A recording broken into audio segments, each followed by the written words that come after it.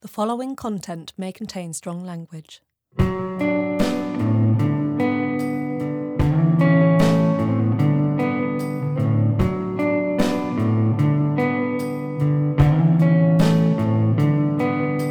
Hello and welcome to episode 5 of the Theatre Delicatessen podcast. I'm Roland Smith, co-artistic director of Theatre Deli.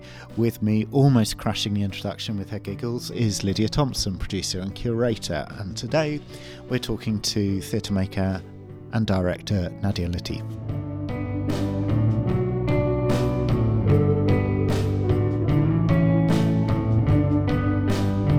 So just before I was about to record this, Lydia looked at me as we were mulling over what I was going to say, and she said, "This is the big one, isn't it?" And in many ways it kind of is. Nadia was the director on a project for the National Youth Theatre called Homegrown and didn't finally make it to the stage. Consciously, I didn't give too many details because Nadia has told that story, as has Omar, the writer on the project, many, many times in many different forms. And I think both of them, to a certain degree, want to now leave it behind. But it's really important that that story is told from every angle. I'm not going to go into it in full detail here either. Suffice to say that Nadia and Omar were creating a piece of work about British Asians that looked at radicalisation that was devised with the National Youth Theatre Company. And for whatever reason, and you'll hear Nadia talk about this, and many other people have different views on this, the project was pulled at the 11th hour, and Nadia and Omar were not involved in that decision-making process. We have to give full disclosure as Theatre Deli. We had worked with Omar at a previous Theatre Souk Festival, Bush Bazaar, and have been in contact with him for one reason or another over the last few years, although we've never actually collaborated. So when I heard this had happened, I gave them a call and said, shall we have a coffee and see if there's anything else we can do? We provided the space so that Nadia and Omar could finish the project. So that's the background. It's both as interesting and as non-interesting as any listener would want to make it, but it's worth saying. It's kind of unfortunate because both of them are amazing artists in their own right, and not only does this story sort of stick with them, as it does in this introduction, but actually it was quite bruising and quite hurtful for both. So here's the story. Here's Nadia talking about her place in the theatre industry and again how she sees us as a collective endeavour moving forward. So that's cool. And I thought it would be interesting to hear you bitch about privileged white men in theatre because, you know, that's the thing. I mean, it's just a sliding scale, isn't it? But the most bizarre thing that reading through all your stuff online is you work with Mike Bradwell. I did. That's my first job ever. That was my first job ever. I was still at drama school. Oh, really? Yeah, I was at... so I went to RADA. I was the first black directing student ever at RADA. I think I'm still the only one, in fact. Generally, you always think that like when you're the first, that you're like, and then a cavalcade of change happened. No fucking change happened. But yeah, and I went in... I was actually looking... went to meet Abigail Gonda, who I love, and I was looking for a play to do for my coming out show. Because you could do a full production, right? And she had, you know, the time when scripts were actual physical things rather than things you could email. And I went over to just like, and there was this like fat bearded cunt basically sat in the corner. And he was really mean to me. And he was like, don't read that play, that's rubbish. You want to read the, you know, the Kay Ad's Head or the Naomi Wallace or whatever. And I was like, wait a minute. I was only like 21 as well. And I was like, what? And then I got like, you know, an email 2 days later saying, I'm doing my last show. Do you want to come do it with me? And I was like, yeah, who are you? Do you know what I mean? Like I hadn't twigged that it was his gaff. Was this when it used to be, you had the Bush Theatre above the O'Neills? Mm. This is back. And then the offices around the corner. Yeah, down the road, around the corner. And you went down into one room. The whole thing was in one room. And it was the basement, and Mike would sit there against his desk. And he'd sit like this, and his shirt would ride up. Yeah. And it was glorious. It was like the most glorious sort of Jabba the Hutt moment. Do you know what I mean? And he was at one end and everything. And actually what was really amazing about working, and I've worked at the Bush in its current incarnation as well, is that generally that whole theatre was run by like 4 people. Yeah. Do you know what I mean? And they would just bring in, you know, so like the stage management would change every And there was something kind of amazing about that, because it meant they sort of lived or died by whatever decision that they'd made. And it was like, oh, we programmed this crappy play, and they're like, well, we'll hold our hands up. Do you know what I mean? Because it's just about us. And he didn't need a lot of opinions. His opinion was the only one that mattered. Oh, yeah, I remember, because I met him through the National Student Drama Festival and did a play that was written by Helen Blakeman, who now writes, still kind of in touch with her, but she writes for telly quite a lot now. And he was passionate about this play, and I was still, same as you, I was still at university. I was writing my dissertation for my finals on the Easter holidays, where I was assisting Mike at the Bush. And it was like that. And this was back in the day when the show was going really well. And there were kind of talks, maybe we can transfer this, maybe it'll be. And Nick de Jong came in and gave it a slating review, and that was it. Review and the Standard killed the show. Back when Nick de Jong was relevant. Yeah, exactly. God, so cute. Back when all this was Greenfield, it was like amazing. I mean, I thought it was really strange when, because obviously I worked on his last show ever, and then it was Josie. And I remember, because there was a point where they lost their funding, and I thought it didn't ring true to me. Because her whole angle, if I remember it correctly, was about, look how broad our reach is. Look how many transfers we've had. And for me, that didn't feel like the point of the Bush. And I think people called her up on it quite quickly, and they kind of changed tack, because it was always about, these are the writers that we gave space to. That is our place in the ecology, and nobody else does that. And they'd had amazing writers go through the Bush. And so it felt really weird for me to suddenly be about, but look, we got like 3 shows in the West End or whatever, and and not even particularly exciting ones. Do you know what I mean? I just like, that's so not what that building's for. It's a bit like the BBC, the old debate about funding the BBC. When you say, well, it's kind of like self-defeating. If you have popular shows on the BBC, well, then we don't need to fund it because they're popular. Yeah, the BBC should be. But that was the Bush thing. It was weird for me as well, because I went from working at the Bush, and then I did a stint at the Royal Court. I was in the international department of the Royal Court, and then I ended up really quickly after graduating. I ended up going and being the associate director of 503, and so I'd seen sort of the top 3. In a way, for a writer, those are the 3 theatres you wanted to get your script into, right? I was also at 503, and we just produced The Mountaintop. So they were riding this wave of like, ha, we've done it. And it was very odd to me, because I felt like in all of those, they felt slightly homogenous, to be honest, to a woman of colour, like coming out the game. Like, it was a good homogeneity. I was like, this is awesome. It's awesome to work in new writing. It's all I want to do. But I still felt like, I don't know, like there was a real sort of lack of identity difference for me, even at that point, where I was just like, I think you're all kind of, it's the same monster with different heads, and that can be an awesome thing, like cool, but I sort of didn't understand why they didn't have clear identities. I must say that I do think they now have clearer identities. Like, I think, although I wasn't convinced by Vicky Featherstone at the beginning of her time at the court, I actually think she's playing a really strong hand, which is, I'm not interested in well-made plays. It will be flawed, but I'll put it out there because I am the Royal Court. I remember once being on a panel with Chris Campbell, and it was really offensively called something like The Gatekeepers. I was like, do one. And it was like me, Chris Campbell, Karis Housewell at times working at the Bush, Will from the Hampstead. And I was like, well, I just been brought along as a director. And fine. And Chris Campbell, and it was all writers in the audience. And I was like, they're going to start throwing fruit. And somebody said to me, oh, why doesn't the Royal Court have an open, script policy where anyone can send their play in, And he just turned to them and went, because I'm the Royal Court. And I was like, fair. Do you know what I mean? Wow, yeah. Everyone has their place in the ecology. And if we spend all of our time doing that, and all of our money doing that, then we don't have the time. And I was like, I think that's totally valid. I think that's a totally valid thing. Like, not every theatre should be everything. And like, that's what the Bush can do. That's what the 503 can do. That's what the Finborough can do. That's what they exist to do. Yeah. When Maddeney changed the policy on new writing, and he kind of opened the window as opposed to every script, I remember lots of people being up in arms about it. It's like, well, then what the fuck's the Bush for? Yeah, word. And one reviewer kind of saying, oh, well, I guess then what you're saying is it's not important for me to come and see every show that you produce and review it. Which I was completely caught through the middle, down the middle of, because I'm not sure. How many scripts have ever been produced that came through open Yeah, submissions? yeah, exactly. I mean, the thing is, it's a total fallacy. Yeah, exactly. We'll read all your scripts, but we won't put them on. And it's kind of like, and then I think there is as you say, because everyone,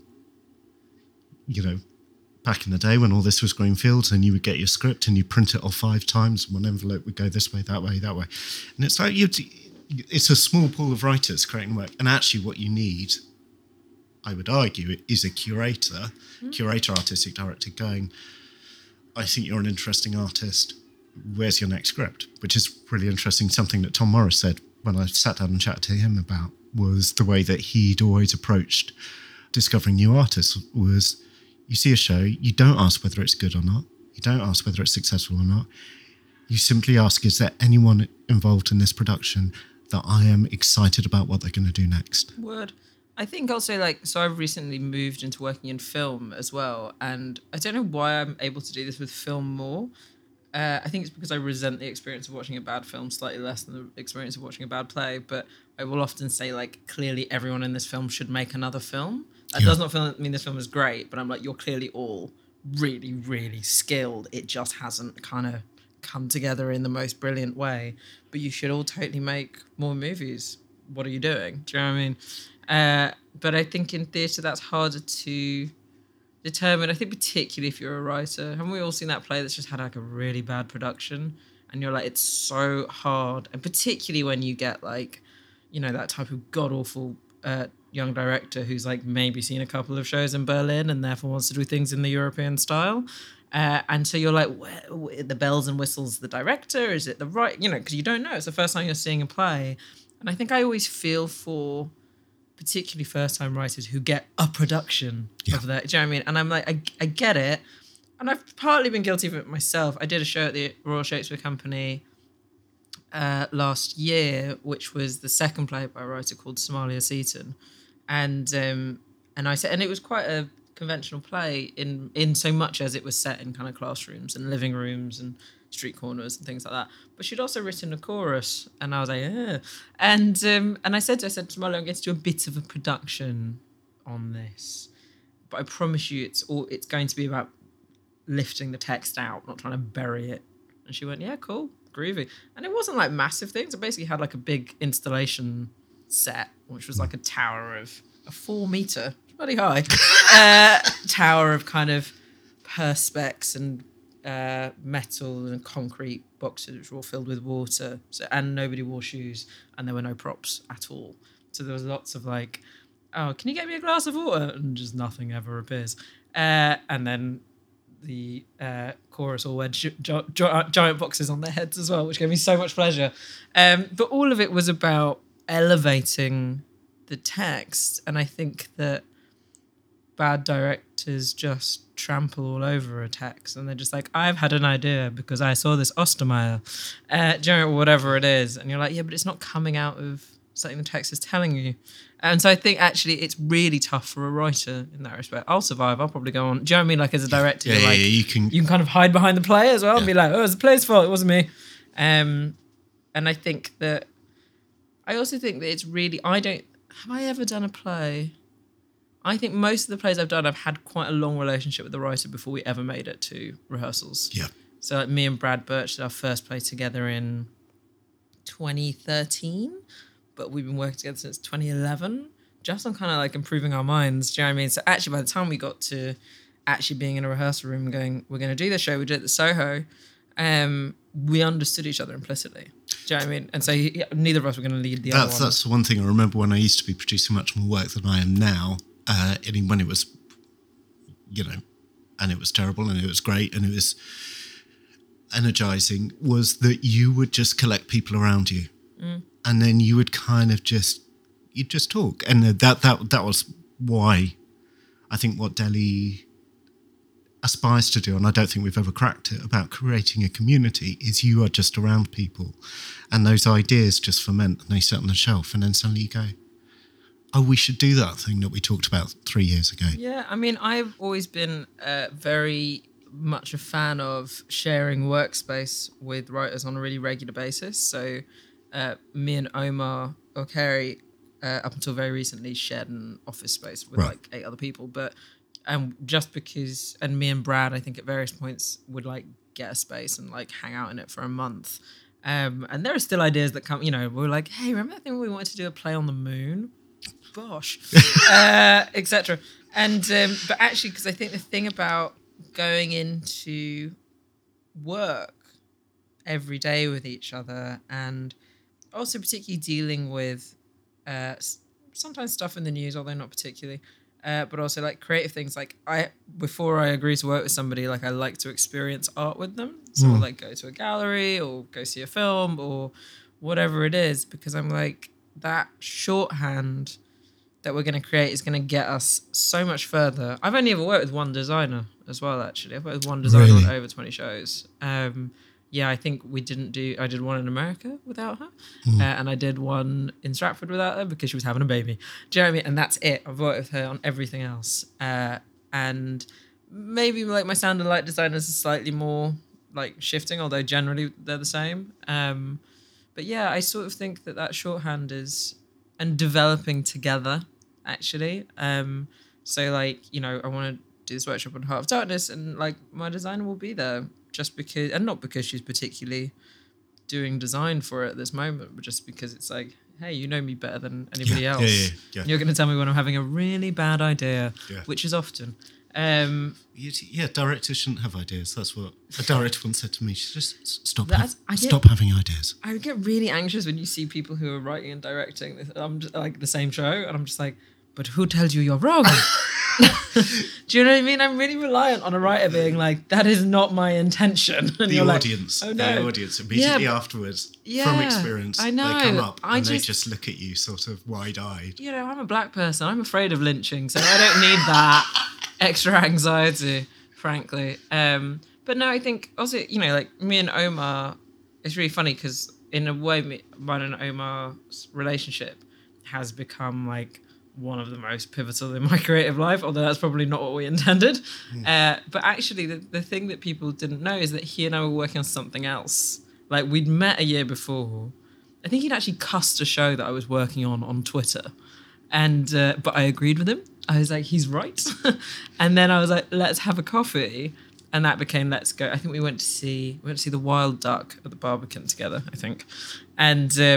And then I'd had this idea, so we'd seen The Wild Duck, and I was like, Ibsen. And Ibsen's great, hey. And I was like, I'd like to do Ibsen. And I kind of read some Ibsen, was a bit like, I don't really want to do Ibsen. I want to do a new version of Ibsen. And I called up Omar, I said, do you fancy doing a new version of Ibsen together? And we were sitting we'd got an office at the Jerwood space, he'd given us an office for 2 weeks for free.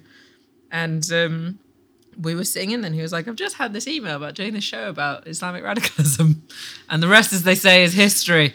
And now we've gone back to our Ibsen. Oh, really? We're making short films, and it's fucking great. Do you know what I mean? Awesome. Because you're just like, oh yeah, we had this like pool of stuff that we wanted to do once upon a time. And like literally everything we're doing was on a piece of wall somewhere at some stage. And you're like, those didn't go away. It just, you're like, oh, now's the time. Now we're ready to do that shit. Great. Before we jump and ride the elephant round the room about Homecoming, I am really honestly curious about how you ended up, how can I put this, with theatre being your artistic voice. Fair. Because just even looking at your website, there's a great dynamic. There's the Romain Rolland quote about the theatre should be open to the masses, should be able to contain people and the actions of people, which we all aspire to until we get busy and then we just try and survive ourselves. And then the second one is, if your aim is to change the world, journalism is a much more immediate short-term weapon. By Tom Stoppard. Yeah. Keep your enemies close, right? Yeah, right. And I when love you white people. Some of my best people are white people. It's cool. Thanks. But also the way you talk about your career trajectory, that and even the reaction to it, those places that you started were the places I started. As Nigel from Shump will say, got in touch with the weirdies, and that was my career finished. I thought that was going to be my career, was Bush, 503, Royal Court, regional venue, done. But I came from the point of view of directing David Hare, State of the Nation, plays at the National Student Drama Festival. What was your route into it? Why was theatre the thing that you kind of... Do you know what? I used to think that this was like a given. And now the more I think about it now, mainly because I've diversified what I do, almost to the point where I don't call myself a theatre director anymore because I spend too long there for having to justify all the other things I do. And so I'm just like, I'm an artist, which makes you sound like an arsehole. But you know what I mean? Like if you have to try and describe like, but I also do this, and I also do this, people kind of don't trust you in a weird way. They're like, but how do you do them all? I'm like, I do this. I've got the same number of hours in the day as Beyonce. Like, it's cool. Yeah, it's an English thing. Yeah, it is. It's a very English thing, actually. In America, they genuinely never ask you to explain it. They're just like, yeah, cool. You know, like whatever, like everybody grinds. But I'm not, despite the dulcet tones, I'm not from England. I'm from Sudan. And I grew up spending my summers here because my mum's half English. And my mum, I'm the eldest of 6, we've got really long summer holidays in Sudan. They're from like April to August because it's too hot besides anything else. And that's a lot of time to fill when you have that many children. And so she, quite rightly, would just pack me off to the theatre. And, you know, she'd go in and she'd say, what time does it, you know, come down? You know, I'll be here to pick you up. Here's a quid for your programme, a quid for your ice cream, back when things cost that much. And she would leave me. And sometimes I see 2 shows a day, just because she was like, it's a really valid way. I mean, I was also like, you know, doing normal things like going to the park and like the Natural History Museum. But I was quite keen. In the same way that I've been massively keen on film. Do you know what I mean? It's just like, you know, and I was a massive reader. Unsurprisingly, I had few friends. And so I think there was something about theatre. And, you know, keep in mind, I grew up in a country that had no theatre, had no cinemas, had no concept of these things, you know, because of the joys of living in an Islamic dictatorship. And so it just felt like such a relief and release. And so it weirdly was always what I was going to do. Like, I was like that really calm kid at school. And, you know, everyone's like, what are you going to be when you grow up? I'm like, I'm going to be a theatre director. Wow. That's what I'm going to do. And it felt, I think I'd seen a couple of shows that, and like this isn't some like politically righteous moment where, you know, I remember seeing things like the Three Musketeers at the Young Vic, and there was a 12-man sword fight where they also cooked an omelette on stage. And I'm thinking like, this is the best thing ever. I want to do this. Yeah.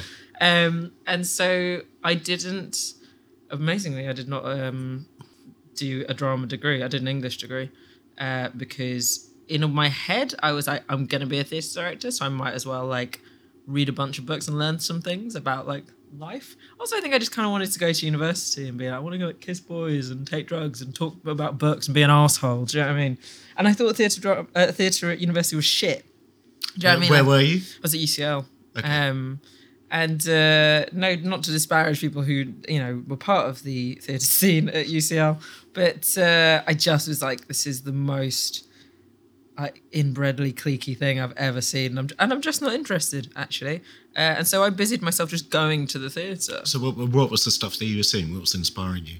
Or angering you? Or both? Both. It's always a heady mix of both. I was kind of watching anything and everything, actually. I was really maxing out the fact you could get really cheap tickets to see things as well. But the Royal Court was always my spiritual home, mainly because when I'd spent my summers here, my parents live around the corner from it. Right. And so, you know, I'd seen the most inappropriate plays really young. Like, I'd seen all of Sarah Kane when I was far too young to be watching Sarah Kane show.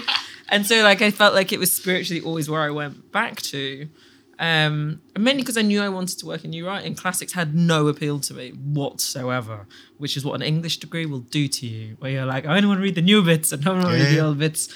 And so I sort of had this idea in my head that I was going to be a Royal Court director, not particularly because I thought the plays were the only good plays out there, but just because it was, for me, that's when new writing happened. Do you know what I mean? I was like, it's the Royal Court. The Bush was probably a theatre I came to slightly later in my life. And so I applied so I got to my 3rd year of university and I was like, I'm going to go to drama school because that's what you do. You go to drama school and you become a director. And I applied to one drama school. I applied to RADA. That was it. Because Bill Gaskell taught at RADA and Bill Gaskell had run the Royal Court. And in my head, like, you had to go straight to the source, right? And so I did. I applied, and I miraculously... He didn't run the course. The course was run by a woman called Sue Dunderdale. The course also no longer exists, which is an absolute travesty, and it really upsets me how few opportunities there are for directors who want to train in a school. I mean, also equally, you totally don't have to, but if you're like me and actually you really crave that kind of institutional shape for a while, it's a real shame, you know. And anyway, yeah, so I got in because, you know, I convinced them that I wasn't an idiot somehow. And I remember because I pitched them this idea that I'd had, which was to do an entire season of like, as I refer to them, the lady Greek plays. All the Greek plays are about ladies, but setting each one in a different Islamic state. And they were like, cool. And I was like, and even now I'm like, that idea was quite cool. Maybe I should do that. I don't want to do it now. But, and then you had to go and you had to direct something in front of them for like an hour and a half, which is torture. I mean, now when I think about it, I'm like, I would rather survive ISIS than do that again. Do you know what I mean? Like nothing. And, you know, and it's Bill and I can't remember, somebody else was in the room. And I did a bit of Pinter. Why? Why would I do Pinter? What the fuck have I got to say about Pinter? It was awful. It was a bit from The Lover. That was it. Yeah, I mean, real stinking fucking idea. And I remember because at the end, Bill was like, well, you're either an idiot or a genius. And I think it's the first one. Walked out. And I was like, oh. And I got in, amazingly. And I did ask him. He and I became best friends right up until he died last year. And I said to him, I said, dude, I still don't get it. And he was like, you want to know what it is? I was like, yes, here's the secret. Like, how the fuck? He's like, you took your shoes off. He's like, you walked in and you took your shoes off. And and I just thought, she's going to be fine because she's totally comfortable in this space. And, you know, and he was like, you were sort of willing to fail. But you were totally cut. There was nothing. And I was like, oh, thanks. Like, that's really comforting to know in some way. So I did that. RADA was great. I think I was, because I spent so much time in London, I understood the ecology of theatre incredibly well. And so I think I was quite a practical person. And I knew what sort of the appetites that existed at that time were. And I think I also wanted to go and work places where I was like, I'm going to learn some stuff about like how all these things, because I know that there is an argument as a director, you're just an artist, but I do think you've got to be, and I say this as somebody who doesn't particularly ever want to run a building, it must be said, but I do think you've got to be a pragmatist. And so I was quite a pragmatic person at RADA about, you know, like, I'm going to start learning about casting and about, you know, and actually how I'm going to also not be a dick.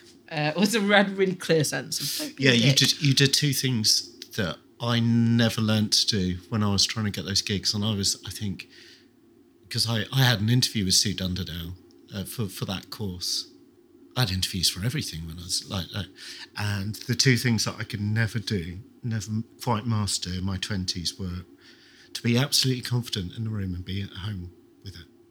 And it always used to piss me off that people who I perceived as not being as good as me got gigs on the strength of interviews. I thought, well, how does being in an interview tell you anything about being a director? But also, like, interviewing, most application processes totally favour white, straight, Oxford-educated men. I mean, like, you know, and actually, like, I've got a friend who works in, she's a human rights lawyer, and she goes to law schools to work with women and people of colour to help them do applications, because she's like, this is stacked against you. And I, as a straight, white, very overeducated woman, I'm going to help you out, because actually it is not fair.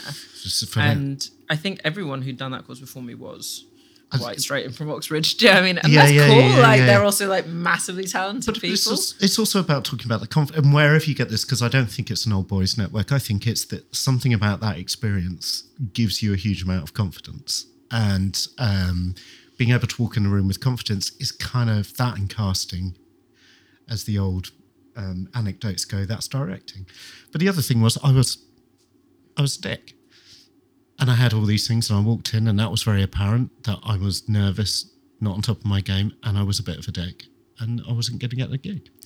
And that's kind of, now it's kind of reassuring to know, oh, that's what it was. Yeah. That's interesting. I mean, I think they were very clever, actually, in my training, both Sue and Bill, to sort of rip me down. And so I came in and was like, I will only do new writing. And they were like, you will do Shakespeare and D.H. Lawrence. I was like, what? Oh, man. But, then they'd be like, and you're going to do an Othello workshop with Sean Bean and Jude Woodgate. And I was like, excuse? You can't put me in a room with 2 actors like that? I'm 21. What am I going to say to them? And you learn very quickly that you just have to be able to be cool. Just be cool, man. It's fine. And could I stop them from smoking out the window and listening to the football on breaks? I could not. No. But that was fine. Like, it was all quite jolly. And actually spending 6 months working on one scene from D.H. Lawrence and the level of precision that scene where the collier comes home and washes himself and his wife feeds him, and learning that is the level of detail that you need to bring to new writing, that you don't get away with broad statements just because it's a brand new spanky play, is the most valuable things I ever learned. But the thing I think I brought to it was just don't be a dick. Yeah. Do you know what I mean? Like, and not in a sort of the older I get, the less interested I am in being friends with people I work with. Like, I keep my professional life and my personal life incredibly separate. Yeah. Just because I'm not in it to be your mate, but I am in it to respect you and what you do and keep things positive, because I think people and that's just good business besides anything else. Like, people do their best work when they're like feeling positive about things. And as working with 115 teenagers, which I can attest to, is really tough. Like, that whole thing of maintaining people's feelings without crossing that line is a skill. It's a skill set. Not one that I necessarily always have. Sometimes I do want to pump people through windows. This is something, just to go back to the how do you find which people to support, and that's basically what it comes down to. Is something that we've talked about a lot at Delhi, something that supporters of theatre and makers of performance, which is kind of like a collaborative network of us and CPT and Arcola, people who support emerging theatre makers, is doing interviews and doing application forms is always only going to favour certain people, because there's certain people that don't speak that language. And actually that's kind of, if the idea is interesting, get them in a room for 3 days, give them a room and just see how they work. But I just think that you've got to go off, like, what's your idea? And like, so I've got a real open door policy personally when I come to working on something where I'm like, anyone can have a brilliant idea. It might be, the lighting guy or the stage might have a brilliant idea, and by all means pipe up, but by all means also shut up when I tell you, like, there's a balance between those two things. But you never know. And I think I have a thing, like, I always work with a different assistant for every show that I've done, which is really hard because sometimes you find an assistant that you love, and you're like, no, I won't. But I have a thing, but like, I don't think that people should stay at that thing of becoming professional assistants. Like, I think it's creative death, actually. And I also only ever try and pick an assistant and I always ask them when I interview them, like, what's the 3 things that you really want to do? Like, the 3 shows that you really want to do. And I try and think if them working on my shows at all helpful to the thing that they eventually want to achieve. Do you know what I mean? Yeah. And so, like, I remember I had a kid working on a show that I did. I say a kid. Oh, these people are older than me. Do you know what I mean? But fine. And they really wanted to do a show that was about female prisons. And I was doing a show that was sort of about the American Army. And I was like, weirdly, these 2 things add up. Yeah. I think this will help you. Do you know what I mean? And so, because I think you've got to... I've never asked anyone to make me a cup of tea. Do you know what I mean? Like, I'm not that asshole as well. But I also think you've got to think, like, if they are getting something out of coming to that room every day for their own selfish needs, brilliant. Great. Because actually they're really invested in that room and pushing it as far as they can.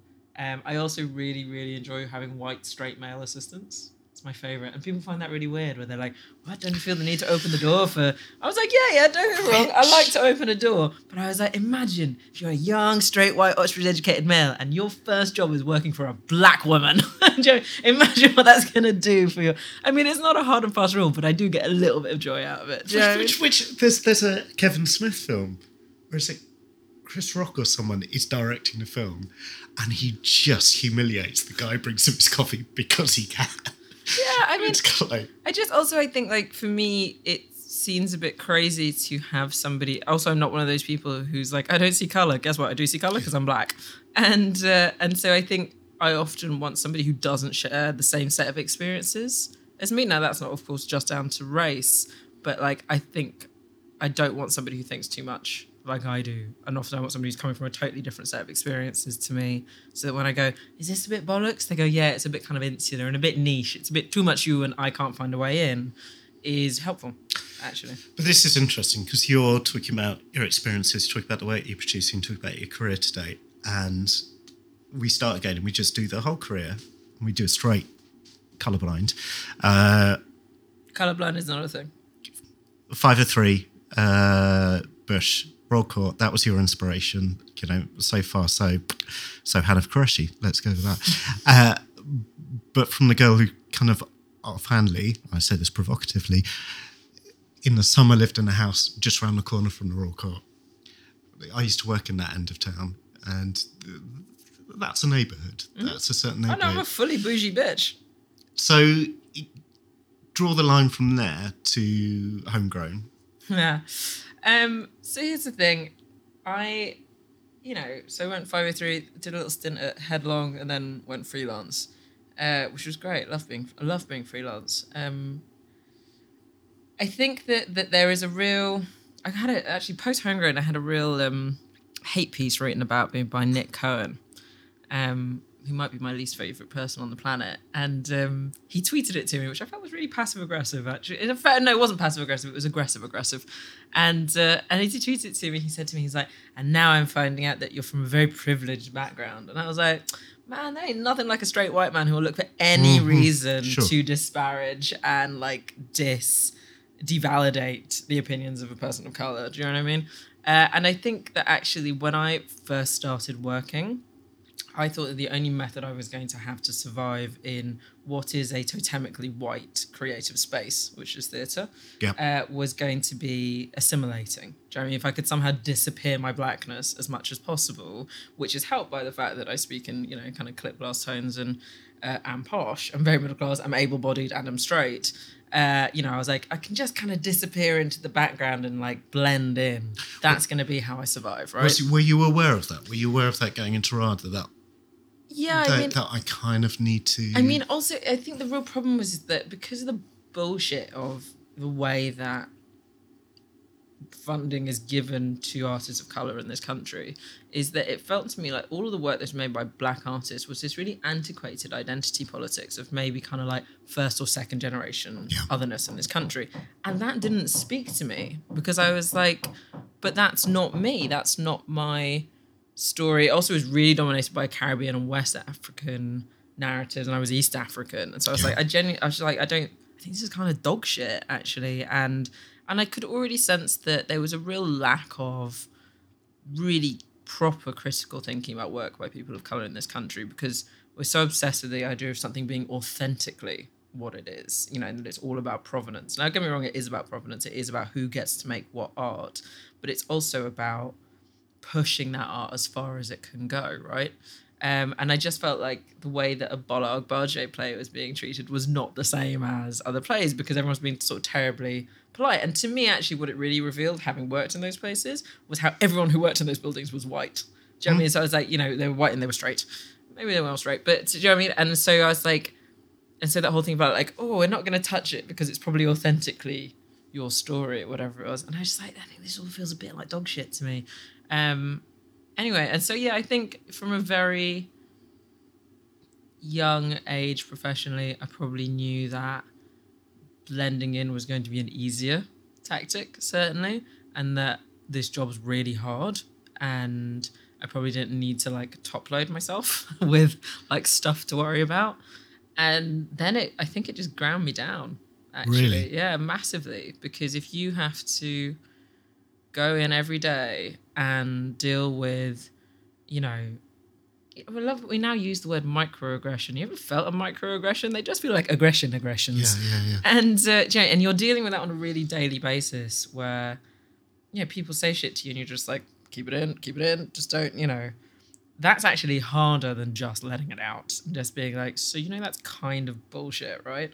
And I think probably around 2012 or something like that, I kind of had just had enough. Was like, I can't keep letting posh white boys get away with saying whatever they want. And because actually what it reminded me of was like the posh white boys I'd known at school. Do you know what I mean? And I was like, they never change. These boys called, Oscar and Henry and whatever. Like, they're like, actually, it's because nobody said anything to them then when they were children, and they grow up with this bullshit, and they never lose it. And I can only make up now for the things I should have done when I was younger. So, and spell this out for me, because this is one of the most terrifying things I've had to do, because I am blundering with all my preconceptions, privilege, the language that I use, and I think this is true of the whole industry and is problematic, the whole industry. With all the will in the world, with all the love in the world, we're still going to trample on me. Yeah. And was that your experience, or was it targeted or was it just, this is an alien environment? And I think it was a lot of people. I think people don't know what to make of me generally, because my identity is quite complicated. Do you know what I mean? As in, I'm part white and I'm black and I'm Muslim and, do you know what I mean? And African, like, that's a lot for most people to deal with. So I generally, as a person, there's that old adage about people of colour get annoyed when people say to them, where are you from? And you say London, and you go, where are you really from? Most people get annoyed with that. I personally don't, because I'm quite complicated, so I don't mind if you ask me where I'm from. I've got a slightly peculiar accent as well. I didn't necessarily feel... Also, I'm a woman, and the intersection of racism and misogyny, or misogynoir, as it's known, is particularly heady. Do you know what I mean? I remember on the first day I started working at the Royal Court, somebody took me to one side and said, nobody's ever going to take you seriously if you keep wearing short skirts and high heels. And I was like, that was them trying to help me. And I was like, and it was a man. And I was like, look at the space where you can look at this 22-year-old's body and deem that that is the reason that she is the only woman of color in this building. Do you know what I mean? I was like, because that's the connection. I was like, you have singled me out as a woman, and you've also singled me out as a woman of color, and you have made me feel embarrassed about my body being in this space.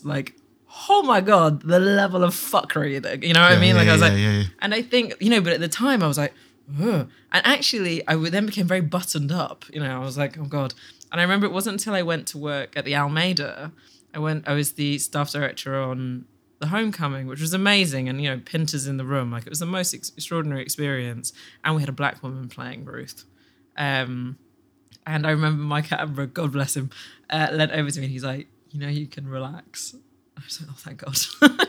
And actually it was the first time somebody was just like, and I don't know whether it's just if you're having Jenny Jules in that room and actually suddenly going, there can be two. And I just relaxed. And that was, a million years ago, 2008, I think.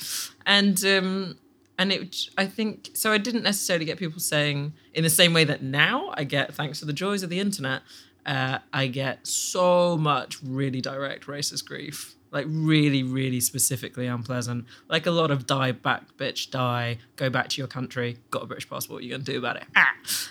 Do you know what I mean? Now, thank you, internet. But I think at the time, it was just, just that microaggression that makes you go home and, get in the bath, and then you're still in the bath 3 hours later. You know what I mean? Because you're just I just need to cut myself off from it for a bit. But also I think there was a real thing about what plays you were being offered. I now turn down a lot more work than I do, if that makes sense. Yeah, Sure. And at the beginning, obviously, and I never talk about career. I think it's really poisonous to conceive of, I'm an artist and I have a body of work. I don't have a career. And but now when I think back to the plays that I was being offered at the beginning, and some of them were amazing, I was working with amazing writers, but I'm like, man, were they just waiting for a black woman to turn up so they could do a play about black men in prison? Do you know what I mean? I was like, actually, is that a bad thing? I don't know. I loved working on it and it was a great play, but is that okay? The honest answer is probably yeah.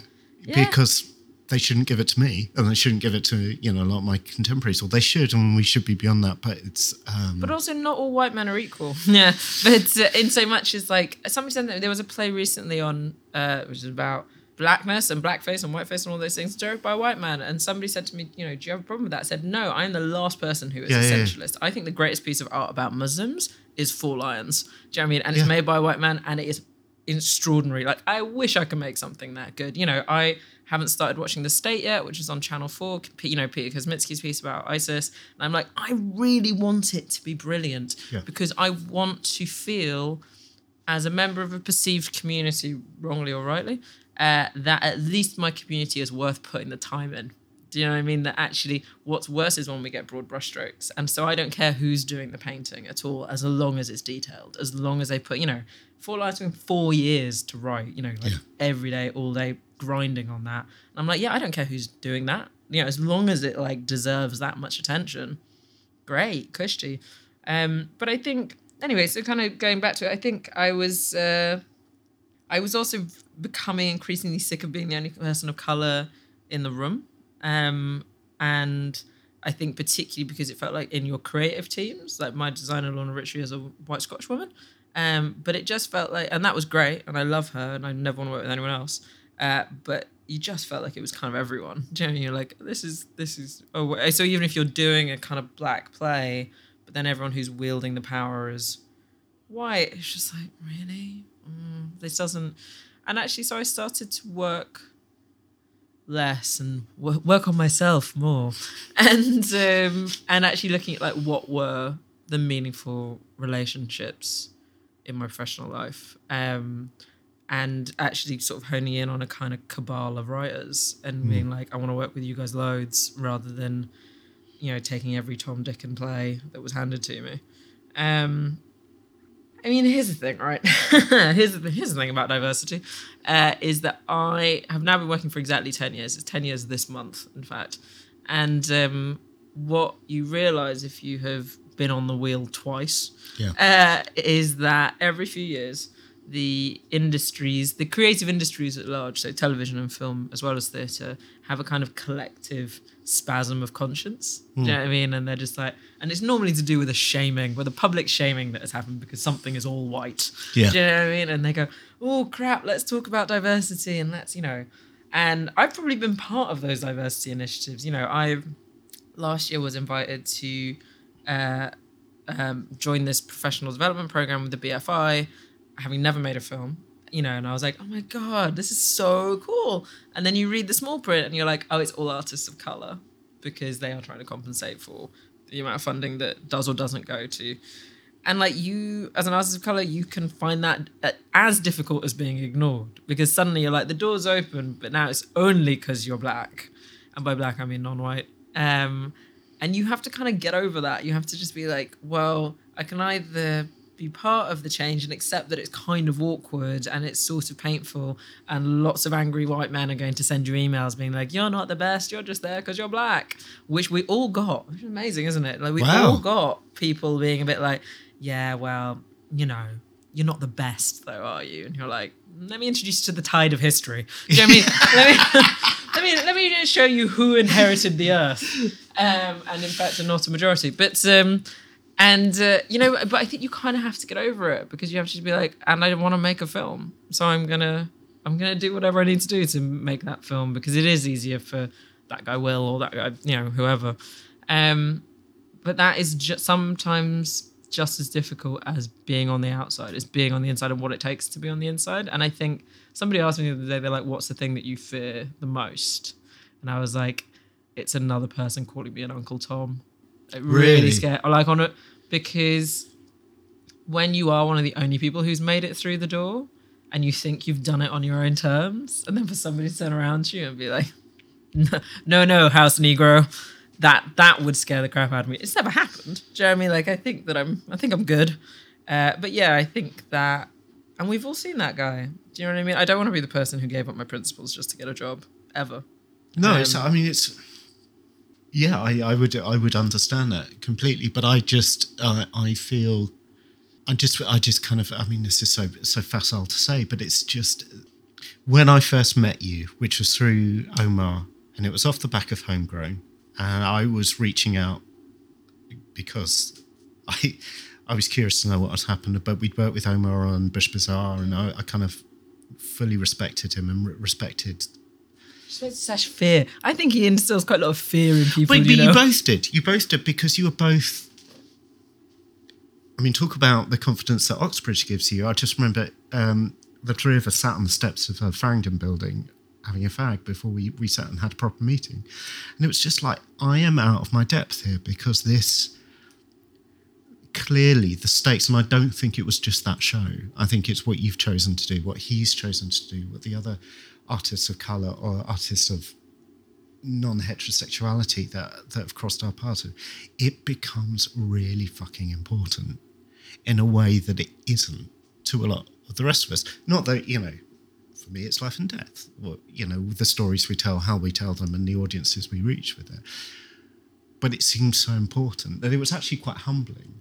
And I don't really understand why that just doesn't happen more when you open up the room or you read the work that's sent to you, even if it's, the English is bad and the spelling's awful. It's, I see this the same with Steph Driscoll, with stuff that she's doing with Nabokov. It's like, this fucking matters. And actually the stakes are so much higher for you. That should be humbling to the rest of us in the industry, because those stories are important. I think I always say, like, slightly facetiously, like, I always do my whichever job I'm doing, like it's my last. Yeah. But guess what? That's also a real possibility. Do you know what I mean? I was like, because also you have to talk about appetite, and I don't know where appetite comes from. I don't know whether appetite is actually governed by audiences, or where the food, the kind of creative food we give them, like, creates whatever. But I'm like, if you're an artist of colour in this country, traditionally the work that you're invited to make is work where you critique your own perceived community, right? Yeah. So if you are a black artist, maybe you'll get to write plays about knife crime on the estate or FGM. If you're an Asian artist, maybe you get to write about honour killings or forced marriage. That's the work that we are invited to make. And you can have great success making that kind of work. There was that whole thing about Adil Akhtar was the first Asian man or the second Asian man to ever win a BAFTA, but I'm like, and the last guy was on Puri for East is East, that was it. And I'm like, yeah, but those two men are still, that's the same part. They're playing abusive Pakistani husbands, because we actually have not moved the appetite for the kind of work that people of colour are allowed to make in this country forward at all. Do you know what I mean? Like, that to me is depressing, not like a huge thing of success. And so I think that there are an increasing number of, although it's not the majority, of artists of colour who are just going, I'm not doing that. I'm not doing the work that is governed by predominantly white appetites. I'm making work for my own community, and not in that kind of gross way where it's like, let's all sit and celebrate like how awesome it is to be black. You can totally be critical of your own community, but it's being critical on your own terms and not having to explain yourself. Like, I write journalism on the side. I need to make some money, and it's the difference for me between when you write like an article about film for The Guardian and you have to explain like what is the third wave cinema or whatever, and then if you write it for a film magazine, you don't. Do you know what I mean? Because you know that you have the right audience, and it's basically that difference where you go, I don't need to explain this, and guess what? If you need it explained, look it the fuck up. Do you know what I mean? Yeah. Like, I don't understand. Just click on the hyperlink. Seriously, when I go and watch like a history, one of Shakespeare's histories, I have no fucking idea who's who. Do you know what I mean? All of my historical education is like 1890 onwards. Do you know what I mean? They're going, this king or that king, and I'm like, I'm gonna have to go and read a book, and that's cool. And I really enjoy learning about other people's history, because that's not my history that I see on stage. Do you know what I mean? And there's a whole like interesting conversation about like the universal and the particular in that. But I don't resent that. I don't resent having to learn about somebody else. Do you know what I mean? And it just feels like that does not go two ways. Do you know what I mean? If you're a person of colour, you got to spoon feed every fucking thing to a white audience. And I'm like, or read a book, or open your eyes. Just fucking open your eyes to the fact that we do not live in a white majority fucking planet. Do you know what I mean? I always think this with Shakespeare, and the simplest way I can put it is, if I go and see a band live, usually the week before I listen to all their albums, so I get my head around it, so I can really enjoy it. Good, so I know all the songs now. Yeah, I know all the words, and it's fine, I can sing along. It's like, why would you go to Shakespeare blind? Read the show, read it, because it's going to, anyway. But I think, that's why Shakespeare never really appeared. I'd quite like to do Julius Caesar, but why I want to do Julius Caesar? Because I grew up in a dictatorship. Do you know what I mean? And therefore I'm like, Julius Caesar speaks really specifically to me. I'm not going to do that terrible version where they like dress him up as Gaddafi or whatever. Like, I'm not that fucking gauche, but someone somewhere has done that version, definitely. But do you know what I mean? I think this idea that there can never be a kind of universal writer is just a bit bollocks as well. Do you know? I'm just like, I'm cool. Doesn't really. Not to say that like Wole Soyinka appeals to me more. I think. Do you know what I mean? I think that whole idea of canon and what is canon is it's all a bit grim. But anyway. So because some people, if there's any listening, may not know the full story on Homegrown, and we're not, the opportunity's there, but there's no need to rehash it and there's plenty of stuff online Just about it. buy the book and read it. Yeah, buy the book and read it. And I did. It's very long.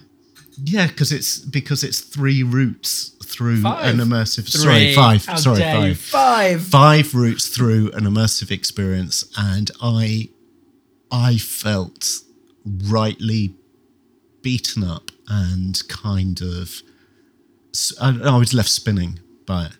And to be landed... I had 2 responses to it, and I went back to it. I've been reading it on train again in preparation for this. On one hand, being absolutely spinning by the fact that I think you say in the director's note, or Emma says in the writer's note, that, there's don't normalise these views or digest them all. Some are purposely aggressive or left field. And that's beautiful to be able to experience, in that sense, immerse yourself in it.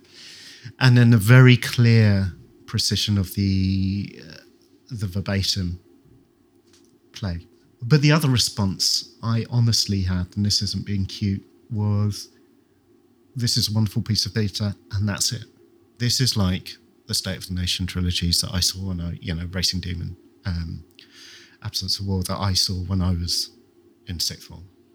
This is just a English, British, however you want to couch it, State of the Nation piece of theatre that just should be put on stage because it captures a moment. And that's kind of what I thought I was going to do with my life. Clearly, there's similarities in the way that we approach form. And to a certain degree, what was all the fuss about, if you see what I mean? Is that, can you look back and go... Oi. I mean, whether or not we keep this bit in or not, you can say as little or as much as you want about it, because I know you've had to kind of talk about it so much. I mean, it's so funny, isn't it, that when you just don't know the jobs that are going to change your life. I mean, I've literally got like a tattoo I got that the week that Homegrown got cancelled, actually, just because I was like, if I can survive this, I can survive anything. But my mother was really displeased. But yeah, so I think on reflection, and it must be said, I have not picked up Homegrown in 6 months now. So since the launch, It's been a really good... And actually, I was tempted to. I was like, maybe it might be time to read it again. I'm like, no, too soon. It's still traumatic. Now when I think about everything that happened, and this is slightly giving away the ending before telling the beginning of the story, is that I think that, again, relates to what I said earlier, which is I think that if you're an artist of colour, you're only allowed to exist inside a certain box, which is critique your own community, give us these kind of like cute stories about what it's like to be a Nigerian immigrant, whatever the fuck it is, do you know what I mean? Yeah. But it's like, we need you to fulfill our understanding of your experience, not your own understanding of your experience. And I think that was the problem with Homegrown for the powers that be, is that what they wanted was what they wanted to understand about the radicalization of young British Muslims. And they buy into the identity politics of let's get 2 Muslims to make it, right? Because we can't possibly do it because we're all white people. We'll get the authentic, but maybe they'll know the secret. Do you know what I mean? Maybe they'll have the secret code as to why people go and join ISIS. What they were not prepared for is the actual honest response that 2 Muslims give to why do, young British Muslims go and join ISIS. I've no idea, but I'll tell you about what it's like to be a Muslim in Britain. And that means that I'm going to tell you a story about sexism and racism and homophobia and class war and all of those things, and how all of those things are related. And that, I think, kind of blew the tops of their heads off, because I remember literally there's a scene in Homegrown which is about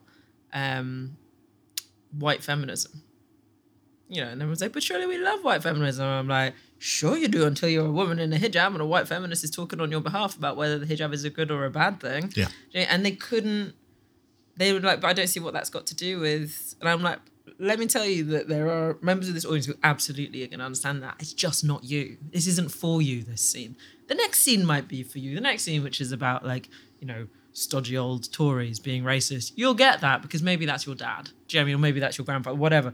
And that was always the point of Homegrown, was to take this kind of much, much broader look at how problems of radicalisation, the flip side of which is Islamophobia, that's what the play posits, have to be seen as part of a bigger context. Because, for example, if you are a young British Muslim woman living in Bethnal Green, you are as affected by racism and sexism as you are by Islamophobia. And so you have to look at all of those things equally, right? And I think to an extent it is I think they bit off more than they could chew, and me and Omar didn't. I think me and Omar always knew what the thing was going to be. And what was great is that they kind of just left us to our own devices for quite a lot of it, because they were like, we don't really understand this, so we're just going to leave you in this room and you'll come out with, a play. And we were like, yes, we will. And we did. We absolutely did. But I think that they were not prepared for, there's a scene in Homegrown which looks at anti-Semitism in football. And I remember the producers only ever saw one day's worth of rehearsals, and we were doing that. And it's a really, really offensive, it uses really offensive language, right? Yeah. But it's all about how that's the point, where it's like, it is okay for black people to reclaim nigger, as it is for Tottenham football supporters who refer to themselves as the Yid Army. There's a thing about reclaiming language in that, right? And it's about how it's not okay if you then wield that language against somebody negatively.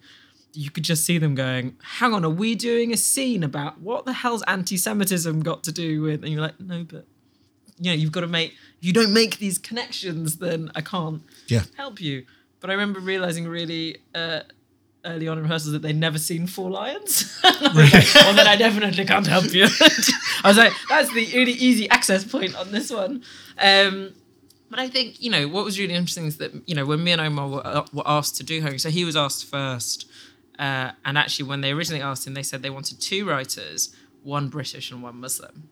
And he wrote back to them saying, yeah, that's all well and good, but which one am I? And they were like, oh, touche. Do you know what I mean? Like, fair. And I was like, oh, it's that thing about that level of microaggression where you're like, my day hasn't even fucking started, and somebody's already microaggressed me in an email. Do you know what I mean? And they probably really didn't get that. That's an incredibly offensive thing to say to somebody, to say, I'm like, you're Muslim or you're British. And I'm like, you're literally what this play is about. That being a Muslim is somehow separate to being British in whatever way. What is being, anyway, much bigger question. And anyways, so when he got it, was like, I don't want to do this. He's like, I don't want to do this bullshit. Do you know what I mean? He's like, this identity politics bullshit. It's like, let's get in the Muslims to... And I was like, I wouldn't do it. And at that time, it was about the pitch that they had sent him was about doing it based on the Birmingham Trojan Horse affair. And cute eye rolling from both of us, like right to the back of our heads.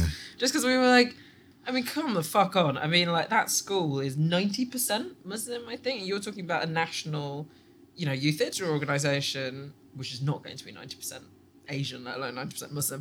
Do you know what I mean? I was like, where's this cast that you're gonna... Do you know what I mean? I was like, that's such a specific set of, eye roll. And so he was like, let me counterpitch them an idea. So he counterpitched them this idea, which was about doing a play within a play, and sort of had the beginnings of where Homegrown ended up in it. And at that time, the play was going to be a Genet play called The Screens, which I'd never read, and has an enormous cast. But the reason is it's one of the only plays in the European canon that has an Arab protagonist, as a Muslim protagonist. Right. And so we went... by this point, I'd been brought on, because guess how many Muslim directors there are in this country, right? And we did a workshop, and we went in and we had this Genet, and I was like, oh, I can't do this play. I said, why? I was like, because even I don't understand it. Do you know what I mean? I don't know, the 120 young people we're going to have to work with. But we were experimenting mainly with form, I think, and we were really interested in ideas of minstrelsy. Yes. Mainly because at that time I had started writing a lot for The Guardian about film, and I'd done quite a lot of, I write mainly about race in film. And I'd done a piece about it, and in it I talked about how Arabs are typically either kind of desexualized or like hypersexualized, like evil sheikhs. You know what I mean? And we were sort of interested in that universe, particularly because of the number of times that white actors are asked to play Arabs, just by being a bit swarthy. Do you know what I mean? And so Antonio Banderas, Mark Strong, Laurence Olivier, obviously, but that's, this is a really standard that, Jake Gyllenhaal, they've all browned up to play Arabs. So we were quite interested in that, but also in what happens when you reverse things like gender and race and class with existing scripts. So what happens if you do 4 lines with all women? weirdly it works really well. Do you know what I mean? Like it was quite a lot of formal jiggery pokery, and we knew the thing is we knew that we had to have a large cast. We knew it was set in a school. We knew it had to be immersive. We knew how to promenade, and so we sort of demanded about the sort of shape. We were like, you're going to go on a tour, and then there's going to be this play within a play, which isn't the Genet, because Nadia says it's too difficult. We can't do it. And so we were sort of scrabbling around desperately for an idea of what we were going to do. And I think we knew very quickly, that because we were being given free rein, we were going to do all the things we weren't typically allowed to do. So for us, it was about the exploration of form and trope and genre. We're both massive horror nuts. We're now working on a short film that's a short horror, and we're like in heaven. Great. So I knew very quickly that I wanted to sort of do something that was, based around children horror, so like Children in the Corn and things like that, but also about haunted houses and. So basically what I'm saying is that we had like lots and lots of external ideas, but no real sense of what the show was about for quite a long time. And then we were also looking for a venue, and we found this school in Bethnal Green. And actually our first response was no, it feels too grotesque to ambulance chase, to go into the community that is actually... And Omar said a hard no, but I was kind of in love with the building, because it's really hard as well to find a building where you're like, we already knew that there were going to be 5 different plays happening simultaneously, and you had to be able to get the entire audience and all the actors around without seeing each other. And so Omar had a rather brilliant idea. I think I can't remember which Dennis Kelly play it is that's a fake verbatim play. I can't remember, but he just read it. And he was like, well, what if we do verbatim? And I was like, yeah, sweet, cool. Mainly because I'd never done it before, and I was like, I've always quite... No, that's not true. I'd done a play at the Tricycle. I'd worked on The Great Game, which Nick Kent had been directing, Nick and Indu. And so I sort of associated verbatim with being quite dry and quite like stand and deliver. And so it was more than anything, I was like, here's a challenge. Like, cool, I've never done it. You've never done it. Let's do it. Like, we'll see what happens when 2 people of colour tackle verbatim. And so we went around the streets of Bethnal Green. So the rule that we set up was that we were going to interview like the first 30 people we met, and there was no choosing them. The only thing was that they all got asked the same 10 questions, and the first question is, are you a Muslim? And the answer had to be no. So we knew we were only interviewing non-Muslims in Bethnal Green. And genuinely, the people that are in that are like the first 30 people we met. And we did it all in one day. Right, this crossed my mind, because there's 2 or 3 strippers in that. No, it's actually the same strippers split into 4 characters. Oh, right, okay. Yeah, so there's a couple where it's like, mainly because if you've got 120 actors, you've got to give them all sure, pubs. Sure. No, it's just only so it's one stripper, God bless her. I've been to that pub in Bethnal Green. Quite. And actually that became a real political point of being like, so, for the number of people who like love to believe that racism isn't real and Islamophobia is a figment of black people's imaginations, I'm like, we spent one day in Bethnal Green and this was the shit that people said to us. Do you know what I mean? I was like, so if you're a young brown Muslim girl, that's what you're dealing with on a daily fucking basis. But the trick came in that we faked the end. So the end was written by the cast, which is the idea of like the Muslims all come out and apologize for ISIS, right? They're all just like, oh, isn't it awful? And we're like, I think the real idea for us behind Homegrown, actually, if I try and boil it down, was the identity politics of 2 Muslims being given that job is to essentially hang their own community out to dry, right? But also people were obsessed. People were obsessed with, what do you guys think about radicalisation in Britain? And so Omar actually started off really clearly being like, I in no way want my opinion to be reflected in this play. He's like, doesn't matter what I think. Doesn't matter what you think. Do you know what I mean? It doesn't matter just because we're Muslims what we think. We don't have some magic code. Do you know what I mean? And actually, if you read it closely, we're not in it at all. There's not a bit of it. I think like a couple of times people refer to the fact that it's kind of bullshit that we got the job, and they're like, yeah, but what if they're only here because they're Muslim? It's not about merit, is it? So they keep referring to us. I think we're technically the interviewers in the verbatim, technically, as in like you can hear my voice on the tape going, so then what did you think, racist lady? Right. But we're not in it at all. And I think that's the oddest thing when people read it. And then, I remember when we did the launch and people were like, why weren't you on stage? I'm like, because it's not about what we think. It's about, you want to know what I think? Pay $9.99 and buy the book. It's really, and buy the book. And please buy the book. Buy the book. In that sense, for me, there is a link. Obviously, because you're talking about deconstructing form, you're talking about verbatim, there is that link with London Road. But there's a deeper link with London Road, which is that piece ostensibly is about a community in which something has happened, the murder of prostitutes. And it's talking to the community about their response to that event. Mm-hmm. And it's not about the murder of prostitutes until it really is kind of sideways at the end. And that was the same response I got, was this is, I mean, Smart's overselling it. This is about a community, and it's about levels of a community, and it's about different generations within that community responding to an event, not directly about that event until you understand it's absolutely about that event. I think the thing that really, and it's one of the things, I mean, I think that meeting Omar and working with Omar has made more of a difference to my intellectual well-being than any other relationship in my life in many ways. Not because our experiences are the same. We've got very different experiences, but we get each other. And one of the things that I learned from him was that ambivalence seems to never be an option. Yeah. And he's like, seriously, he's like, white people are allowed to be ambivalent about all sorts of things. Do you know what I mean? He's like, why aren't we just allowed to feel quite ambivalent about something? Just like, it's neither here nor there to me, really. And actually that was... And it's one of the hardest things to get, because it's also in some ways it risks being incredibly dramatically inert. Do you know what I mean? But actually, politically, it's incredibly important to just be like, I don't care more or less than you about whatever it is, X, Y, and Z. Do you know what I mean? And actually, and so the final gesture of Homegrown, which I like to refer to as the big animated Muslim foot, do you know what I mean? Because it kind of grinds to a halt. But that was the point, right? Is that we were like, there isn't a resolution to this. There's no great... Time just rolls on. So this whole thing about this man who just gets up and starts to pray is simply because it's time to pray. Yeah. And he doesn't really care about everything that's happened in front of us. Do you know what I mean? He's actually not bothered by it, because guess what? He always knew it. He always knew what the conversation was. And, I get that same thing when you watch, whatever goddamn play it is about Muslims at the National. That was it. I remember when I went to see...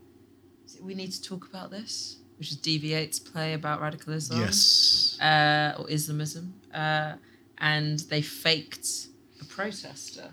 Yeah, so there's from what I've read, I didn't see it, but there is a quote-unquote Muslim in the audience who then responds to it and kind of storms out. Yeah, he throws a rock on stage. He throws a rock on... They're doing a thing talking about, basically Muslims are backwards and they need a reformation, which, thank you, I'm inundated with every day. I don't need to pay £40 to come to the theatre and hear that, believe it or not. And so they fake this dude in the audience who was thrown around there. He's like, this is disgusting, this is a shit show, and walks out, right? And I remember talking to Omar about that because we'd both seen it. And he was like, the gag is that guy's not there. That guy's not in your theatre. That guy doesn't give a shit. He's not going to see your plays. Do you know what I mean? He doesn't give a shit what you have to say about Islam, because it's every day. It's his life. Do you know what I mean? But he's like, if you have to fake it, you're in real trouble. And he's like, let me posit it to you like this. He's like, if you replace the word Muslim with the word Jew in that play, we're up in arms, because those are people who are represented in that audience. Fine, right? So he's like, this idea that you're attacking somebody who isn't actually even there, well, what's the point? You're not actually getting offence out of anyone. Do you know what I mean? Or like white middle class liberals, like whoever it is that you want to piss off, fine. But pissing off somebody who isn't actually participating is sort of like kicking a puppy that's already drowned. Do you know what I mean? Yeah. Like, I don't really get the point. I absolutely, personally, and this is just personal opinion, I reject that. Yeah, but you can, why would you not say this about this certain person, or how can you say about... It's like I remember Stuart Lee being on the Today programme having to justify Jerry Springer the Opera and the fact that it attacked the church, and it had Christ on stage, and has Christ on stage with an aside singing "Perhaps I Am a Bit Gay," and it's brilliant, and it uses that biblical ideology. And the response that was thrown to him again and again was, "Yeah, but you wouldn't do this about Islam. You wouldn't do this about Muhammad." And he said, "Yeah, but part of the reason is that in that culture, in that religious belief, depiction and art has always been a very problematic area. I can go to the Vatican City and buy a snow globe with Jesus in. That's the difference. There isn't the equivalence that you're kind of saying. You can't just say if you were a Jew. And here's the thing, right? It's only ever fucking straight white dudes who are like, oh, there's equivalency between, like people who, let me introduce you to like everyone who has ever defended freedom of speech. It is never anyone who is negatively affected by it. Do you know what I mean? So the second that you say things like, hey man, I dream of a world where freedom of speech might be anti-racist or might be anti, whatever. And they kind of go, no, freedom of speech is absolute. And I'm like, yeah, but you're never going to be at the kicking end of it. Do you know what I mean? So it's all well and good for you. So they're like, defend Bill Maher when he makes like endless, incredibly Islamophobic comments. And they were doing, do you ever follow this? Bill Maher on HBO. And then he made a joke where he refers to himself as a house nigger.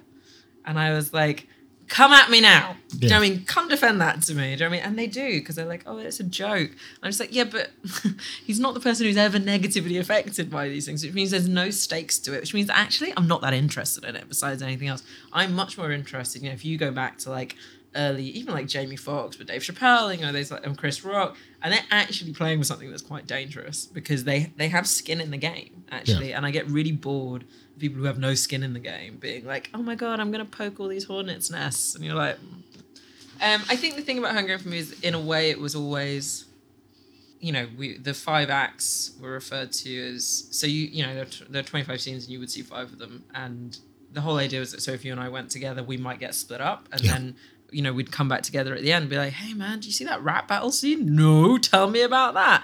Oh, do you see the scene where they like did a hijab tutorial? No. So the idea that you had conversations with each other, la da da, lovely sort of spiritual reasons for that. And but the idea is that they were themed, right? So you saw one out of every kind of themed act, and they were Islam 101 was Act 1, and that was like lovely educational bit, the show that you think you're probably coming to see, learn something about Islam.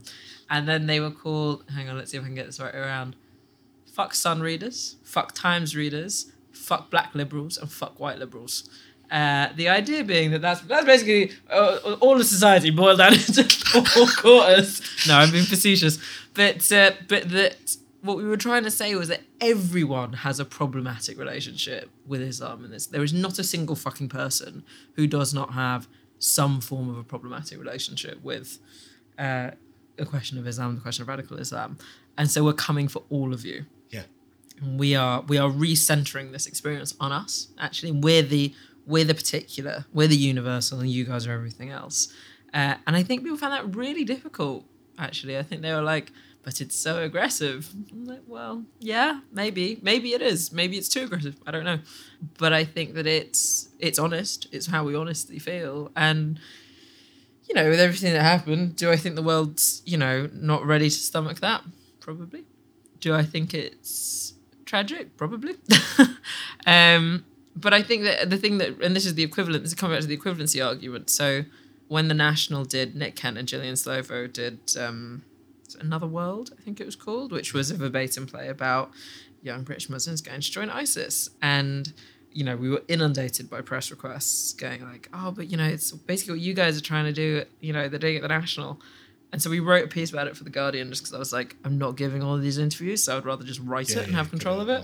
And I said to them, I was like, if you think that there is an equivalency between 2 old white people doing this play and 2 young brown Muslims doing this play, jog on. Yeah, I mean, I'm not interested in what it is. If you don't think that there's a difference between those 2 things, then you're wrong.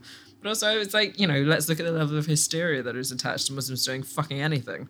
I mean, like, within 6 months, I think, there was Mimsy, who was being displayed at the mall galleries. Sorry, not the ICO. Pieces of art that had already been displayed, but the situation had ratcheted to a point where, and we can talk about the presence of the police endlessly, but, the police were saying it would cost the gallery £36,000 to display her art, which had been previously displayed.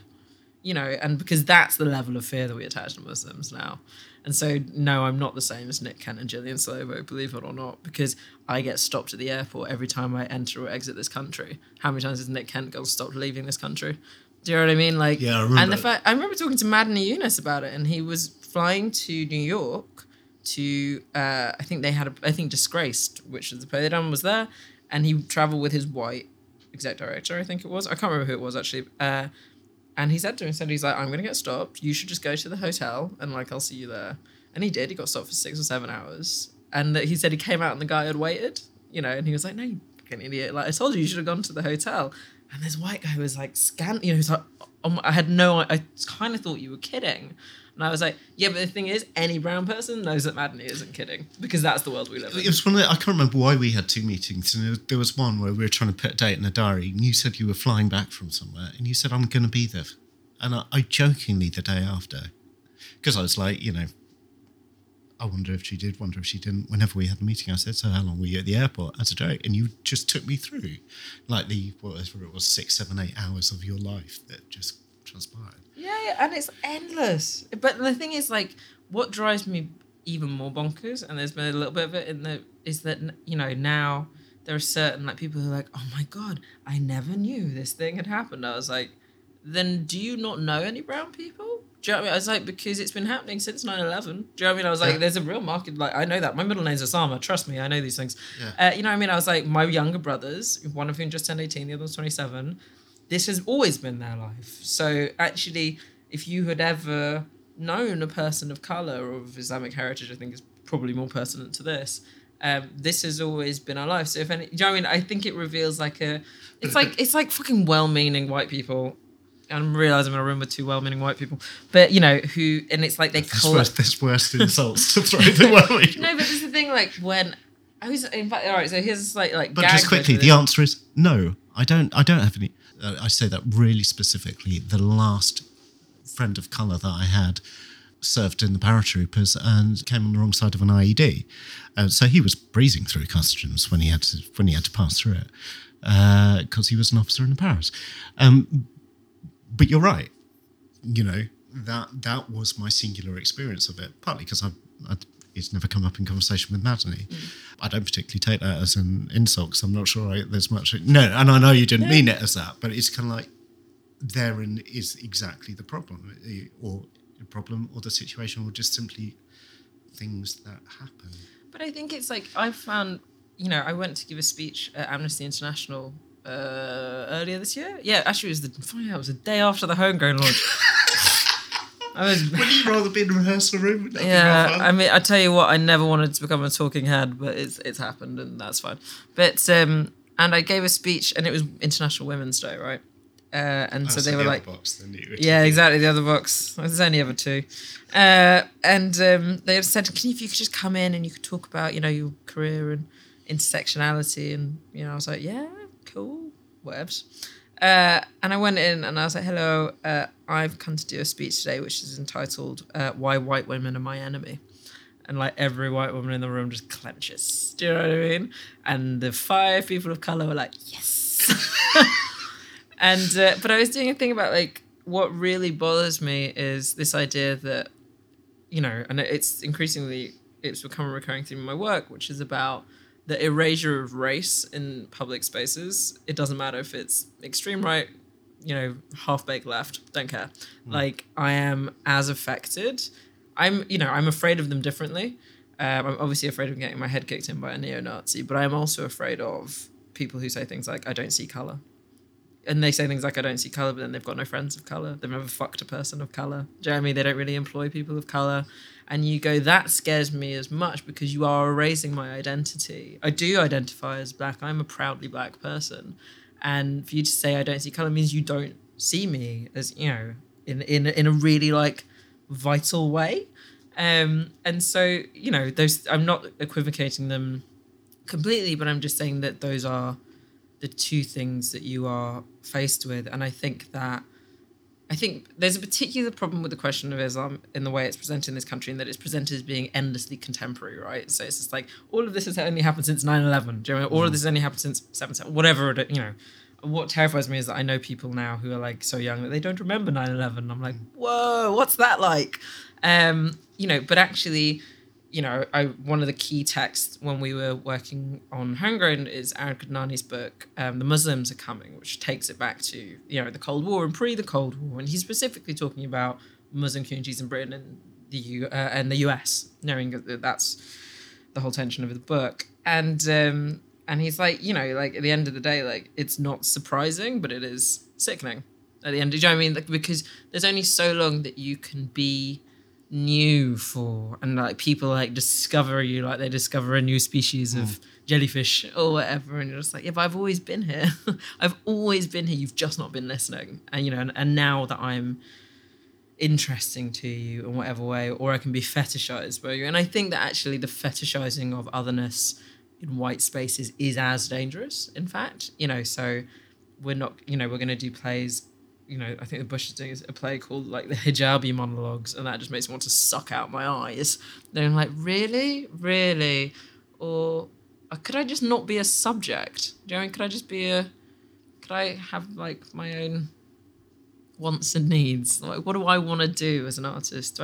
Maybe those artists do really want to write about wearing their hijabs. I don't fucking know. I know that that's not what I would be interested in, but fine.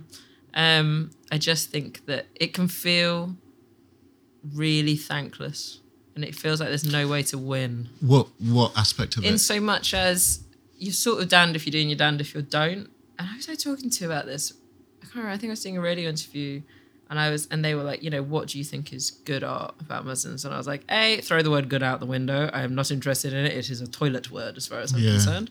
But I was like, honestly, as somebody who is of Islamic heritage, and that's sort of the full stop on that sentence, actually, because I don't just make work about Muslims.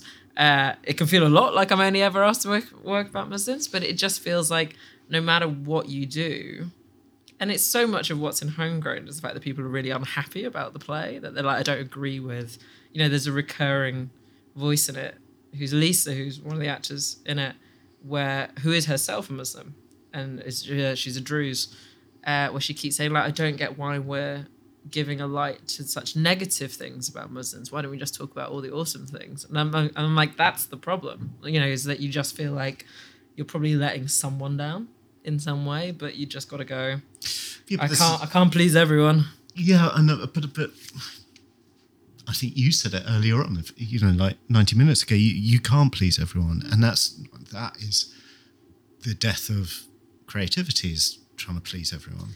Yeah. And I think what I perceive is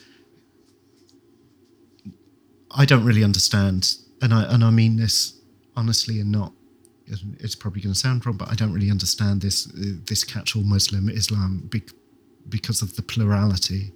The fact that anyone can say the phrase Muslim community and not like instantly combust is mad to me. It's kind of like, and also, and what are you talking about? The geographic cultural histories of countries that then became Islamic, or the actual religious teachings just seems to be so utterly complicated, as it is with any world religion.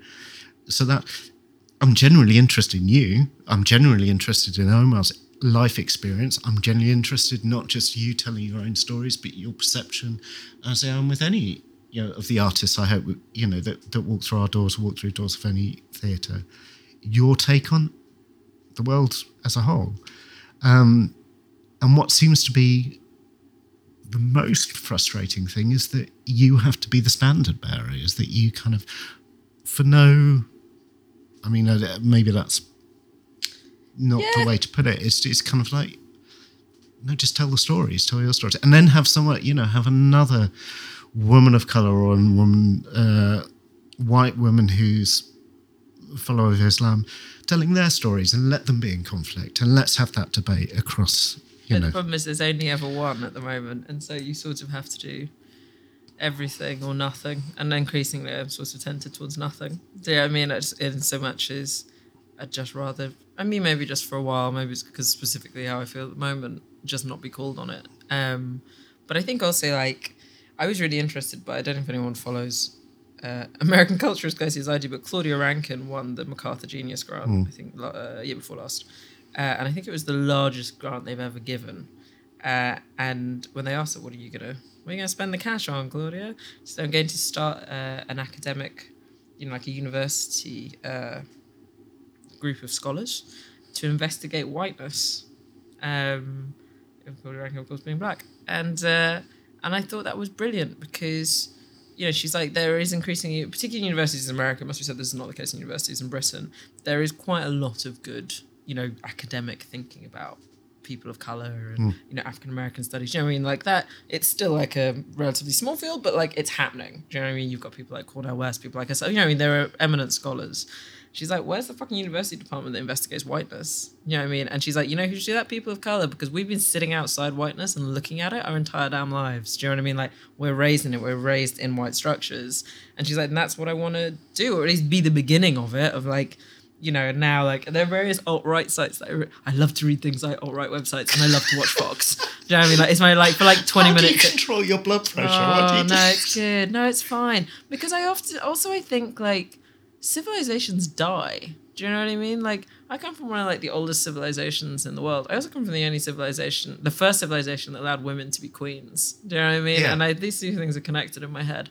And, Even before Beyonce. Even before, yeah, go on, Wow, fuck me if I have to read another bloody Guardian think piece that involves Beyonce. But I also don't like Beyonce for Kelsey Priest. But I think that, what was I talking about? Older cultures. The oldest culture, the first culture to become queen, civilizations. Oh yeah, no. die. But what I love about I love reading things about the alt-right is that, but the whole thing about civilization and its dreams. So. The Nubian pharaohs, so I'm from the very, very north point of Sudan, like just before it comes what is now Egypt. And the Nubian pharaohs are the 25th dynasty. And if you go to the museum in Cairo and they list all of the dynasties of pharaohs, they skip the 25th. They like to pretend it didn't happen. We're called the Kushite pharaohs or the black pharaohs. And they like to pretend it didn't happen. Do you know what I mean? They're just like, la, la, la. Then there's like 150 years where we were controlled by black people in the south. And I'm like, that's kind of great. But my point is that they just cease to be, right? Now I go and and I've been to those pyramids and I've seen where my forefathers came from. And I'm like, and then one day that civilization died, or it evolved, whatever it is now, and then Islam happened. Do you know what I mean? Like things happen. And a friend of mine who's a black British journalist, but he lives in New Jersey, wrote to me the other day and he's like, maybe this is, all of this shit, this alt-right shit, this neo-Nazi shit, maybe it's just the death throes of a civilization that is dying, and that civilization is white supremacy. Do you know what I mean? He's like, maybe it's the last kick. And I was like, I really want to believe that. I want to believe that more than and that's what so I like to watch things like Fox and and Breitbart, and I just got into, is it called Gavin McInnes, who in fact was one of the guys who founded Vice and is now like an alt-right nutjob. Yeah. Really? No, didn't. I only found that out very recently. Oh, yeah, and he's got his own, like, TV thing. It's weird. But I like to watch it because when you watch them talk themselves in circles, you're like, this is like reaching an evolutionary cul-de-sac. Do you know what I mean? Like, they've become the duck-billed platypus. They can go no further. And I find that, and, and then you look at the rest of thinking and you think, no, maybe we're all right. Maybe it's all going to be okay. And then, then you have days where you can't get out of bed because it's just too much. But yeah, anyway, hey ho. What were we talking about? Well, you almost ended on a really high note of maybe it's going to be okay, and then you said, and then some days you just don't want to get out of bed. The real problem with theatre is that it might not be okay because, so here's the thing, I've got, I started having a rule where I was like, I'm not going to go and watch theatre or I'm not going to take part in creative institutions that do not embrace people like me, whether on stage or behind the scenes. You'd be amazed the number of theatres you therefore can't go to. Do you know what I mean? Where you just begin to strike them off your list. You're like, I'm not going there. Also because I don't fucking want to. Do you know what I mean? I'm like, life's too short. I'd rather go watch like a really good film or go to a really great exhibition or whatever. Like theatre's not the be all and end all. And but there's a point at which I get psychologically how it is thrilling to see yourself reflected back at you on stage and in cinema, whatever. Do you know what I mean? Like it is. I remember going to, when I was I can't remember how old I was actually, going to see A Life from Palestine at the Young Vic, which is not my story. I'm not Palestinian. But watching a show in Arabic where everybody else is having to read the surtitles and you don't is one of the most weirdly empowering things you can do. And I took my aunts and I took my cousins who never go to the theatre, do you know what I mean? But it was like, this is for us in whatever way because they speak the same language as us. So I do understand, like on a really basic psychological level, when you see people like you on stage, that is empowering and joyous and makes you feel connected to the great, existential ouch. And but the fact is that I oddly think that if you are part of a minority in this country, you're better at empathy because you are so used to seeing people who do not look like you, but getting something from it. Do you know what I mean? So I went to see like The Ferryman. That's in no way my story. That couldn't be further away from being my story. But I watched that woman deal with being in love with, you know, her brother's, you know, and I'm like, that's me, or that guy's me, or, you know, actually this is a play about would you be willing to die for something you believe in? I get that. You know, I get it. It doesn't have to be me specifically represented on stage. But the status quo is at such a point right now where I don't understand why it is that it feels increasingly like white curators, white programmers, white artistic directors literally require to see themselves on stage. And I'm like, and that they have no imagination. Genuinely, like, I wonder if it's a real like death of imagination in white creative cultures, because I'm like, why do you literally have to see, if not yourself, your wife, your sister, your mum, do you know what I mean? Like, whoever it is. And that to make the jump to relating to a story from a minority being like, they can never conceive of it as being universal. It has to be particular.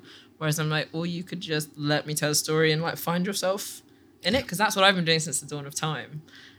So come on over to my slightly more evolved step and join me. And I sort of, that's what I hope for, because I think I still feel like I don't think we've massively changed from a place where, you know, you get to do your black play in a season, or you get to do your Asian play. Do you know what I mean? And everyone was talking to our sister director, and they were like, we don't know why those audiences don't come back.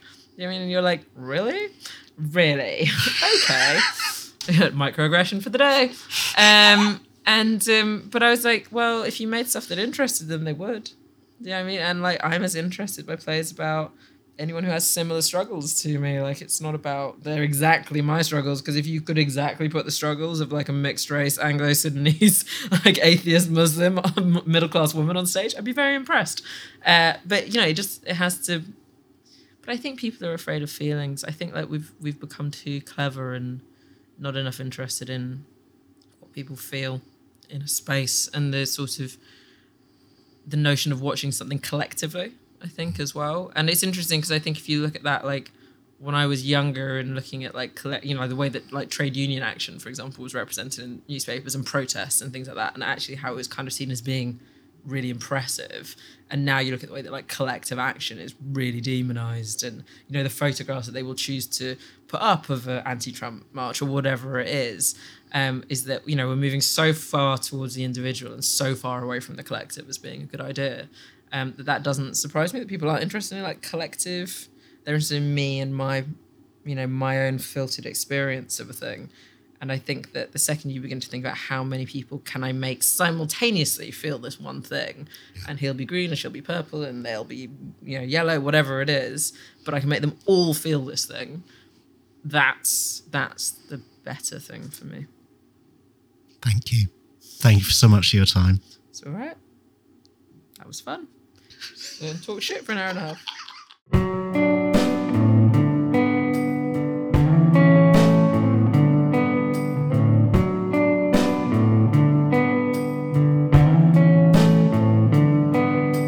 The first gig I ever got, actually while I was still at university, was assisting Mike Bradwell at the old Bush Theatre. I mean the old Bush Theatre by the room above a pub.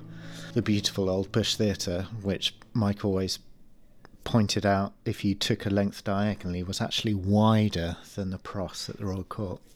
I remember walking down the road with him, bearing in mind I was still at university, hoping to become a career director. And he said, "Where are you again?" And I said, "Bristol." And he said, pause, and he said, "Why don't you go to Oxford? If you were president of the Oxford Drama Society, that's what would make your career."